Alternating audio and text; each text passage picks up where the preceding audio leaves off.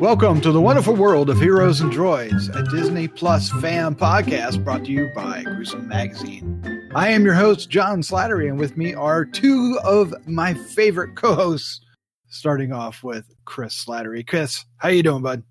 Fantastic. I'm super excited to talk about this episode today. How are you doing, Doc? Doing good. You got all your quill ready? Oh, yeah, definitely. Yeah. That was bizarre, and not helpful at all. But let's keep going. All right, also joining us is award-winning filmmaker Christopher G. Moore. Christopher, how you doing? I'm just sitting over in the corner, sipping my bone broth, watching you guys talk. So bone broth. Yes, you've got. You want some soup? Yes. Now, move over, Kermit. We have our new sipping meme. We do. All right. Well, this week on the show, we are going to be covering The Mandalorian Season 1, Episode 4, called Sanctuary. This is where the Mandalorian takes Baby Yoda to a planet and teams up with the next soldier, Cara Dune, played by Gina Carano, to help some villagers from some raiders, and a little character study episode. We'll get to that in a little bit, but first, Christopher, you wanted to talk about Boba Fett. We've been kind of, pitching whether Boba Fett will show up. Is he, there's been rumors that he's kind of hanging out in the shadows, but there's probably a reason that isn't him that you want to explain. You want to explain a little bit about Boba Fett. Tell us, sir. Well, you know what? I think watching this show has made me sort of delve more into a lot of the Star Wars information and the lore and that kind of thing. I think everybody's been questioning or been wondering is Boba Fett going to show up on the show, or was he one of the Mandalorians, the group that came to help the Mandalorian in episode 3? So there's all these questions about it. And I watched this YouTube video, which really explained a lot of the information about Boba Fett that I did not even know. Because I think our first time we've ever seen this sort of Mandalorian type armor was when we first saw Boba Fett when he showed up in the Christmas special cartoon, and then they put him in the Star Wars films and Empire Strikes Back. But as we've learned in the process of watching the show, Mandalorian armor is made of Beskar, which is called Mandalorian iron, and it's supposed to be the strongest metal type material that you can shoot it with laser blasts and all these things, and it's not going to dent. It's and that's why they use it as armor. Well, actually, Boba Fett's outfit, even though it's in the style of the Mandalorian type armor, is not actually made from Beskar. It's actually made from, I think, Ultra Steel. And, one of the reasons we sort of know this is if you look at Boba Fett's helmet, it's got a dent in it where it was shot. And I think there was an episode that was never, or actually a scene from one of the Clone Wars TV show that never came to fruition, but there was like they had sort of a run through of what that scene was going to look like, where this character shot Boba Fett in the helmet. Well, that proves that his armor is not made from Beskar. So Boba Fett is not Mandalorian. He's wearing Mandalorian type armor, but it's not even traditional Mandalorian armor because it's not made from that Mandalorian iron Beskar. So him being a part of this Mandalorian group wouldn't make sense because he's not. He's basically a poser, and he's so it'll be interesting to see. I mean, not to say he couldn't show up in this new Star Wars universe that's been created on this TV show, but it's kind of debunks that idea that he's Mandalorian. Well, I want to throw a couple kinks in your theories here. Mm-hmm. We've been watching the Mandalorian replace his armor. Yeah. And it certainly wasn't dent proof because the rhino creature dented the hell out of it, banging up against him. So, but it was in a certain style for certain, right? Yeah.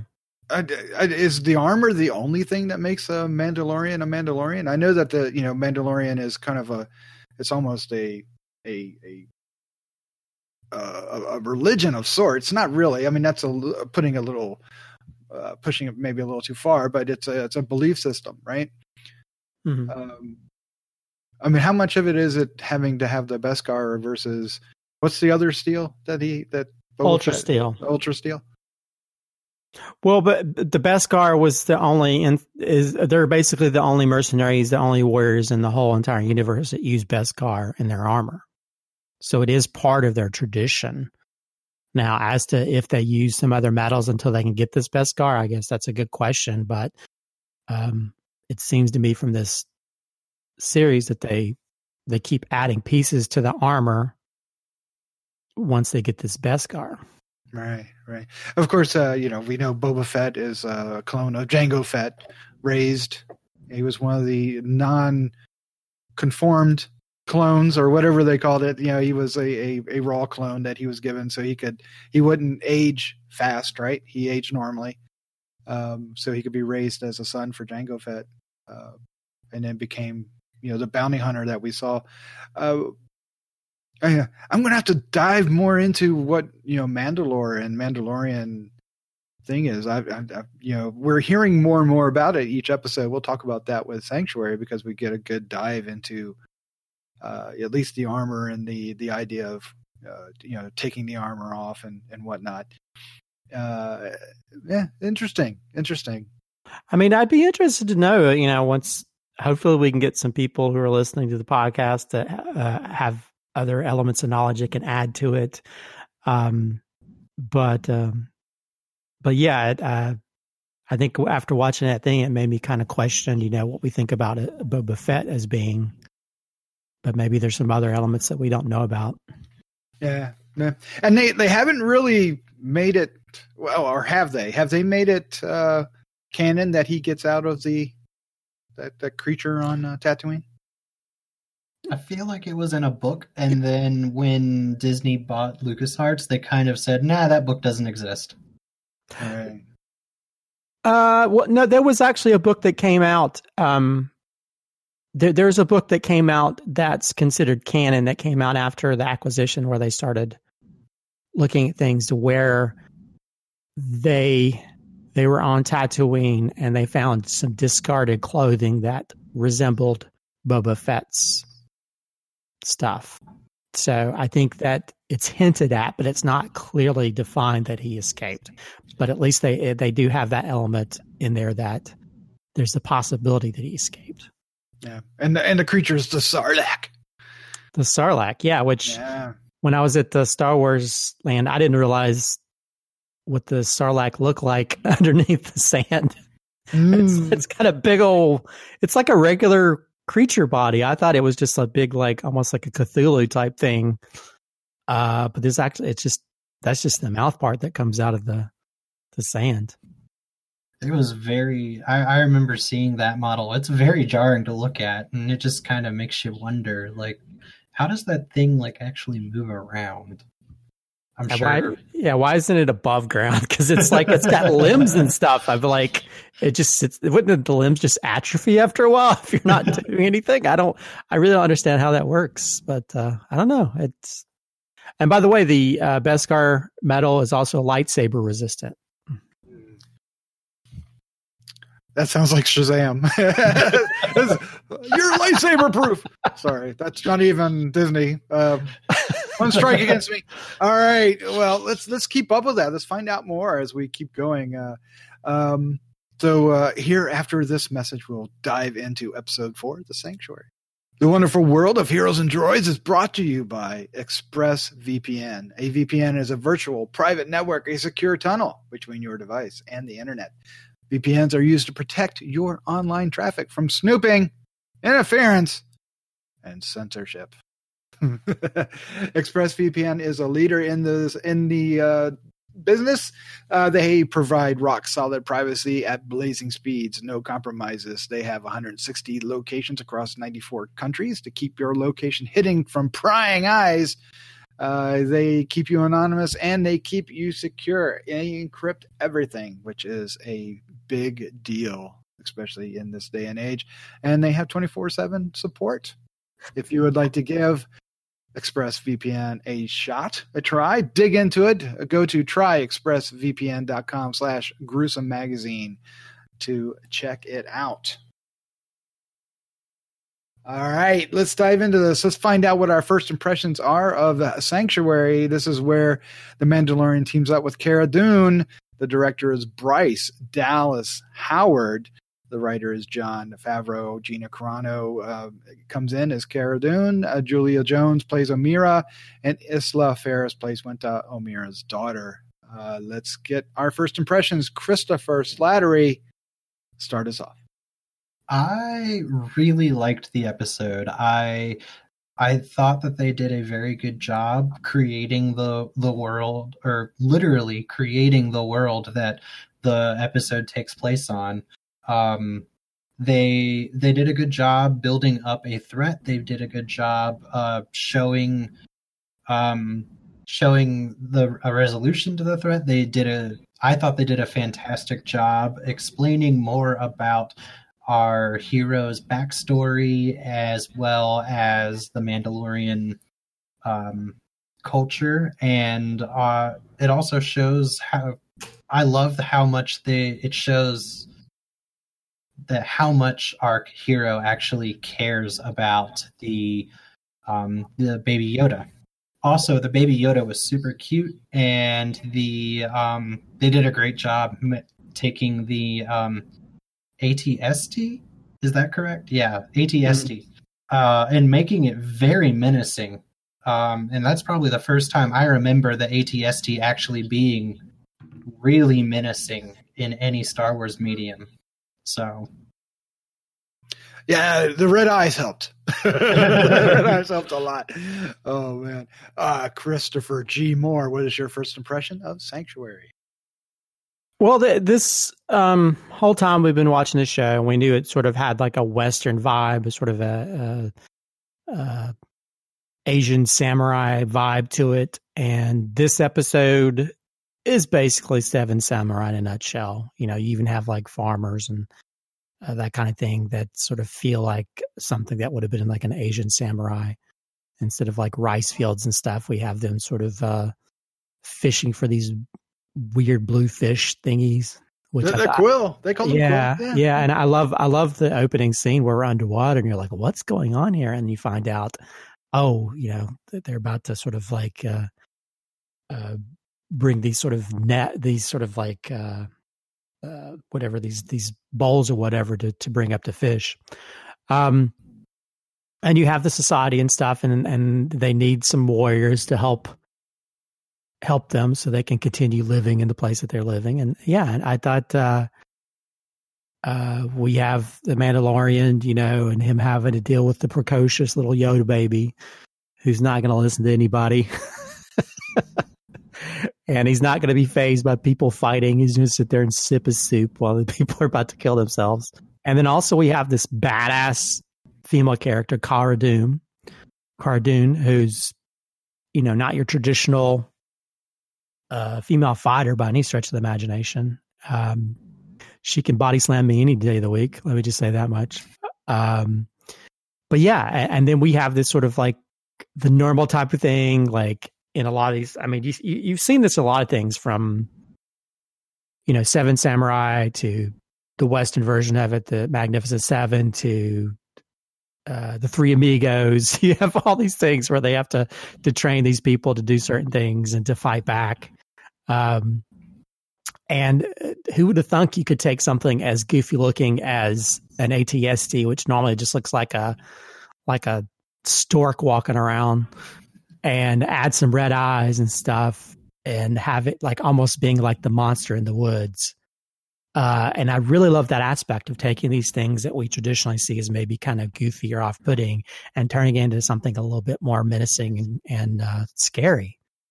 Even to the point of like where they basically shoot it in the eye. And then the thing comes down almost like an eye patch. So there's a lot of really interesting things they did in this episode. I mean, to me, I still like the third episode a little bit better. I think when we meet this society and stuff, it other than other episodes, it felt more staged to me. It just seemed kind of wonky when the little girl's trying to chase after the frog. It didn't look very, very believable to me. But once we got into the Mandalorian dealing with them, and then him meeting up with the Cara Dune character and then working together, that's when it started firing in all cylinders to make for a very sort of enjoyable episode. Yeah, very enjoyable. I would say I liked this one better than episode 3. Now, episode 3 is awesome because of the finale for certain. But I liked the character moments in here. I liked how Cara Dune voiced a lot of those, character moments. Like, you know what, you're not going to settle down here with this widow and make little babies and live your life out happy with your kid here. And he's tempted by that. I love that. I love the fact that the Omara character almost got his helmet off. There's that brief moment where it felt like it could have happened, that he was considering it, and all this is done in full armor. We still haven't seen this character outside, as anybody else has either. Right. So yet we know how he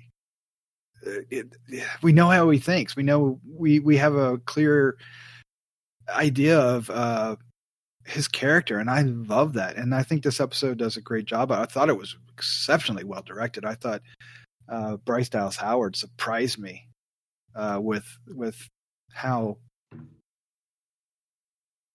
well this was directed. I think the best part, I think Chris mentioned, was the handling of the AT-ST. Coming up when it rose up and the eyes lit up, and you felt it stomping through the woods. And I don't know, I felt, I really liked this one.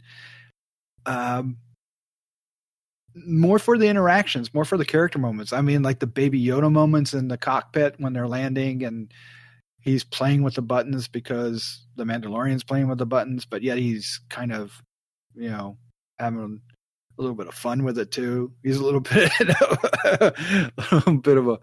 a joker. Jerk.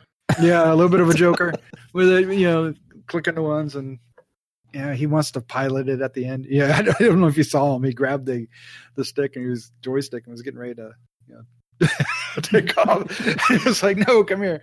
And I liked that nobody knows what he is. Right? Nobody knows, and as an audience member, that's kind of a neat feeling. To know, like, oh man, you guys don't know what you have, and this is awesome. The characters are either catching up with the audience, or audience is catching up with the characters a lot of times, and it's more fun to kind of be one step ahead, and in this case, knowing what the Baby Yoda is and know what he has. And that damn Baby Yoda is so cute. Holy crap! Walking around, they've mastered this thing, and it's and playing with the kids and seeing the kids, and then Cara Dune saying, that he's happy and everything, it's just, the whole thing worked for me on an emotional level, in a really fun way. And I love this new character, Cara Dune. I want her back. She needs to be back. I've loved characters in every episode. This is like, they're building this wonderful world. And the fact that she was a shock trooper for the Alliance, trying to restore the Republic. Right, and they mentioned Endor and that she was mopping up for Imperial warlords, but she ended up, not being what she wanted to be, so she took early retirement. I guess she sounds like she went AWOL to me, is what it means. But I like that character. She is a badass. I don't know. Yeah, you were saying. This does have a Magnificent Seven feel to it, and he's building up a group of supporting characters that, if they needed to, could make a hell of a team fighting off something, or coming in for the attack, or doing a daring rescue. I could see that happening. I could see that we're building up this Mandalorian universe for this show that's really wonderful and rich, and I don't know, I really dug this episode. It might be my favorite. It would be interesting to see if towards the end he had to gather up like Cara and IG-11 and all these different people that he's met along the way to sort of like do the ultimate Magnificent Seven, Seven Samurai type thing. Although one thing I hate being logical, but if Beskar armor is like that hard of a substance, I'm not sure if you're going to be able to punch somebody in the Beskar helmet and be okay. I think that was my only issue. I mean, I thought when she's like body slamming, doing those type of things, using some of her sort of moves, because I think also the great thing is, like, most of the time when you see women in any of these type of characters, they're usually dainty type women, and she's a muscular woman that's like, yeah, that's the kind of woman that I want to see. But I think that's the only thing. I think if you're having to fist fight somebody who's in Beskar armor, you have to figure out some different ways to fight them, because punching them in the armor, punching them in the helmet, I think you would just break your hand. But maybe I'm just thinking too hard. You might be, because she slams him face first into the ground where his feet are literally in the air. She literally almost kills him, and he's having to use I got to use my flamethrower because my fighting skills aren't as good, and literally it comes to a standstill where she's toe to toe with him, almost to the point of being much better. If he didn't have all that armor and tricks up his sleeve, she's just fighting without anything other than her hands. So she's badass. I would love to just see a series just based on her character. I would like to see that too. I hope that she has a bigger presence in the future. I hope it's not a one-off. I think I know we haven't heard from Chris Slattery. Chris, you've got to tell us what you thought of Cara Dune. She was such a badass. She was great. Everything that you guys have been saying, I agree with completely. She's probably one of the best supporting characters we've gotten in this series. One of the best backgrounds explained to us, and just someone that you want to root for, and someone that complements our main Mandalorian character very well. And the resourcefulness that she showed at the end when they were fighting off the other race and the ATST. I hope she comes back. I really do. Well, she's also not the only strong female character in this, and I know that some people have been complaining about the first couple episodes that there wasn't a strong female presence. We basically had one, maybe two characters, the armor maker, right? But Omera, I should say, the one, I guess the widow that we mentioned earlier with her daughter Winta. She's the only one who knows how to fire a gun, and she's pretty badass as well. I just like to point out, one of the two best, funny scenes, laugh out loud moments in this episode was when they were doing the training montage. And you could see all of the other people in the village shooting, and they were kind of hitting the targets, and then she just sits there and bullseye, bullseye, bullseye, bullseye, and you could tell the Mandalorian character was just had that, even without the helmet off, you could tell he had that a jaw drop, oh my god, moment, look on his face underneath that helmet. Well, he gave her the nod, right? Yeah. But no, I liked her a lot too, and I don't know, I thought there was some chemistry between them. Is that am I reaching? I don't think so. You thought there was chemistry too, right? Mm-hmm. There was definitely. I can't really explain like how, but they work so well together on the screen on the screen. I mean, I think one of the biggest connections is that she's one of the few people that actually kind of put him in his place, because that one part where her daughter came to go taking the Yoda baby outside, and he's like, "What?" And she's like, "He'll be fine." What? And just kept like shooting it down before he could even finish his sentence. So they're already sort of like, arguing like a couple. They're already sort of, she's already sort of know what he's going to say and shoots him down. And you could, I don't know. And I think because if we don't really know much about her background, because she knows how to shoot a pistol, we don't know anything about her last husband. Maybe she has that kind of background that would relate to him. But yeah, you definitely see that there is something there. I don't know if it's one of those things where maybe she hasn't seen a real man in a while and she's latching on to the first hot dude, even, that's like the big badass dude that comes in. But I think another element, we talk about like the strong female characters. The Mandalorian through this whole thing, he's always one that had to sort of jump in and do different things.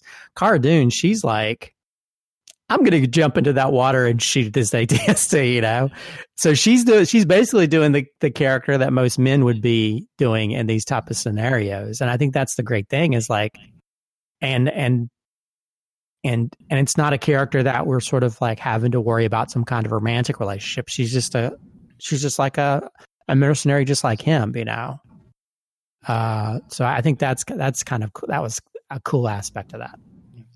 And I like the little bar thing that they walk into. It's not really a bar. It's more of I guess an outpost where he walks in to get the soup for Yoda baby and sees Cara Dune for the first time. And we get that shot of the cat, the big ass, the Cheshire cat. And that was from one of the cartoons as well, right? I think so. Yeah. Yeah. It felt like the TGI Fridays of the Star Wars universe, because I don't know, maybe I felt kind of off because I feel like the waitress felt like a normal waitress from like a normal. I don't know. Maybe I'm the only person that thought that. I just felt like they took a normal waitress from a normal chain restaurant and put her in the Star Wars universe, and it felt kind of off-putting to me. But I don't know. Maybe I'm weird about it, but yeah, I think that was kind of an interesting thing where. Because I think most of the time we see them and they're going to like these dusty bars or these weird things. And this felt like just like a normal restaurant, with shish kebabs and all these different things. It did, right? Yeah, but in a fun way. I don't know. I enjoyed it. I enjoyed it quite a bit. Now, the Mandalorian's plan is to leave Baby Yoda here in the safe arms of this tribe while he goes out and resumes his life, I guess. But another bounty hunter shows up. The bounty hunter, we find out, is not looking for the Mandalorian, but is still looking for Baby Yoda. Of course, that means leaving him anywhere unattended is not going to be a good thing. Do we like that? Does that? I mean, I guess it does. I mean, well, okay. So let's stop. Was anybody afraid they were actually going to shoot Baby Yoda in the head there for a second? Oh, they're not going to shoot him. I wasn't worried at all. The people would riot if they shot Baby Yoda. That's not going to happen. You're not going to shoot. Yeah, definitely not on Disney Plus. I mean, sure, they have parents that die in your Disney animated things, but we're not going to shoot a little Baby Yoda. Although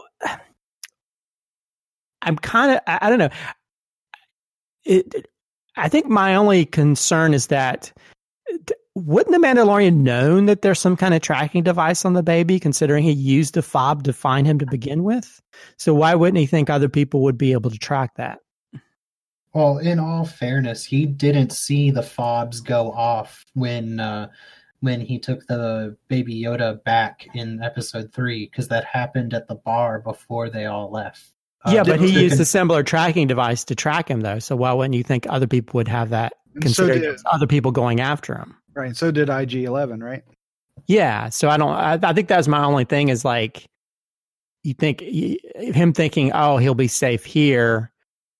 And then previously he should have known there's, if they're after him, they're probably the best way to do that is to use the tracking devices again. So I don't know. That was my only thing. I think it should have been a little bit smarter about understanding that they'd find a way to track it. And I mean, I'd like to know, like, what are they tracking?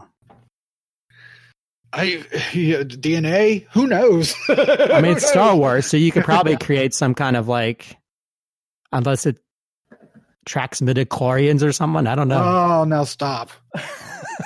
I'd rather have been tracking ear mites than midichlorians. I don't know, but I like the idea that, they're keeping these two together, because separating them, I think, would have been a bad move too. I don't know. The Mandalorian seems like he needs help. He needs somebody with him. He's had help every episode, right? Yeah. He definitely can't do everything himself. That's for sure. And I don't know. I kind of like that flaw. I mean, it's not really a flaw because he's just making the most of his surroundings, I guess, and the people he meets. But I like that. He's not going. He can't just go in there and win it on his own. He has to plan and get help, and it makes him very realistic. Yeah, it makes him more. Yeah, it makes him less of a superhero, right? Mm-hmm. Which he, dangerously could. I mean, with that armor, definitely could. What else can we say about this episode?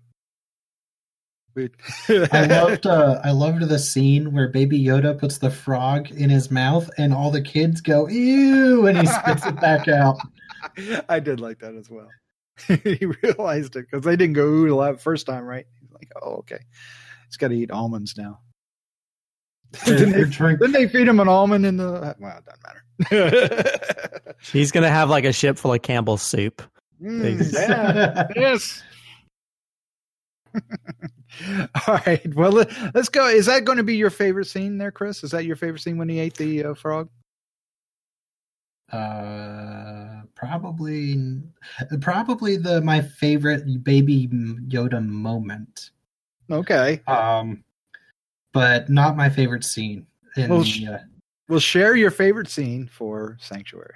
My favorite scene was when they were going into the camp, and Mandalorian and Cara Dune were going into the camp, and they had to plant the bomb, and they were in the very tense scene where they were fighting all of these alien race creatures. I don't know what they actually were. If one of you guys knows, please chime in. But when they were fighting them and the bomb was just beeping and you could tell that it was just about to blow up as they were trying to escape. That was a great action moment in my mind. Pretty sweet. Christopher G. Moore, what was your favorite scene in Sanctuary? It has to be where the Mandalorians fighting Cara Dune, and then they just end up at a standstill with the guns at each other, and then Baby Yoda just shows up, just sipping his soup, just watching these two people fight like it's nothing. And as that moment, just hearing him, his little slurp, I laughed so hard. That was so freaking funny. Which is funny because it's like 1 minute it's funny how like the Yoda baby, there's moments where he just acts like a little precocious, jerky kid, or he just seems like he's being a jerk on purpose. And that's almost like this underlying element of that. But then the next moment, he's almost like an adult, like, it's like, are you kids stop fighting now? So I don't know. At that moment, I know that's probably been the big moment everybody's doing now. And I almost want to cosplay that at a convention is soup sipping Baby Yoda.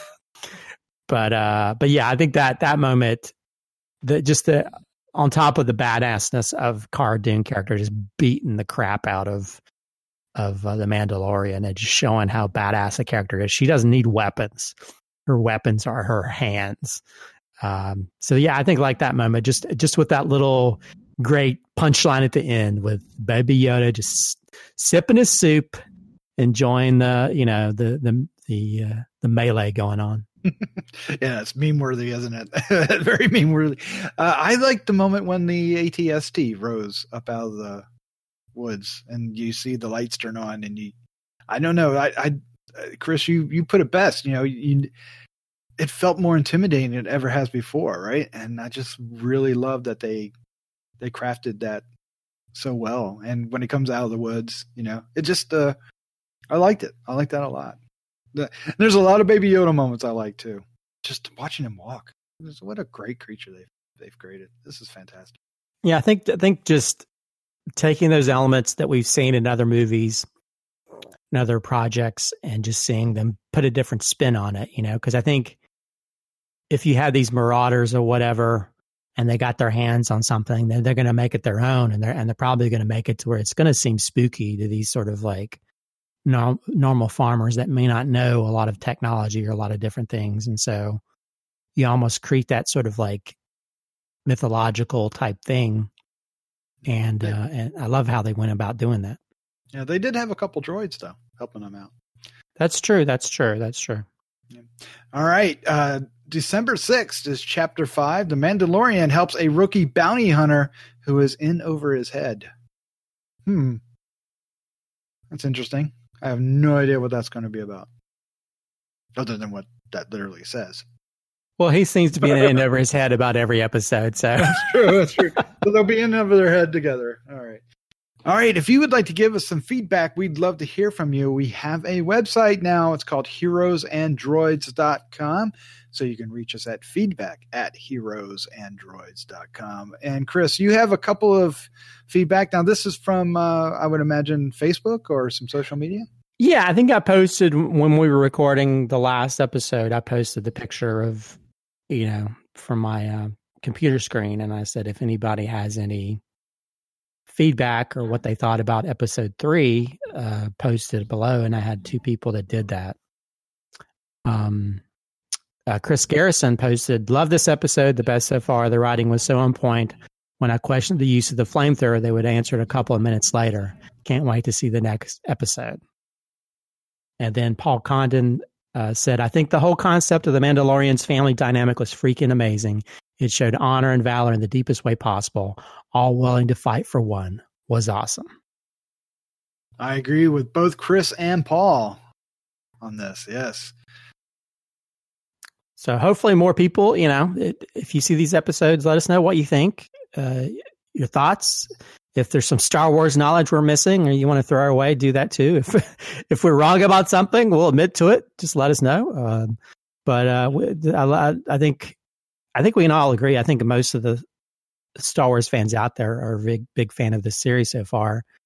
And so we just want to hear your feedback, what you think about it. Definitely. I do have a correction from last episode. I mentioned that there were 9 episodes, but there are only 8. So we have 8 episodes this season, which will end right around the end of the year. Ooh. All right. Chris and Christopher, I want to thank you for joining me tonight. Thank you so much for having us. This is always a blast talking about this amazing show with you guys. I know. Just, I can't wait to see the next one. That's like having to wait every week is like, nails on a chalkboard. It's like, please get here so soon. I know it is. It's I don't know. I like that feeling. I feel like I'm going to watch all these, week by week, like we're doing, and then I might binge it all over the holidays and watch it all at one time because it feels like it would really play well, one right after another. Yeah, but I watched this recent episode twice, and it was great both times. So I think the entertainment value and just these regular episodes in general, I think you're going to have a lot of rewatchability. All right. Well, Christopher, let's say goodnight. Good night. Good night.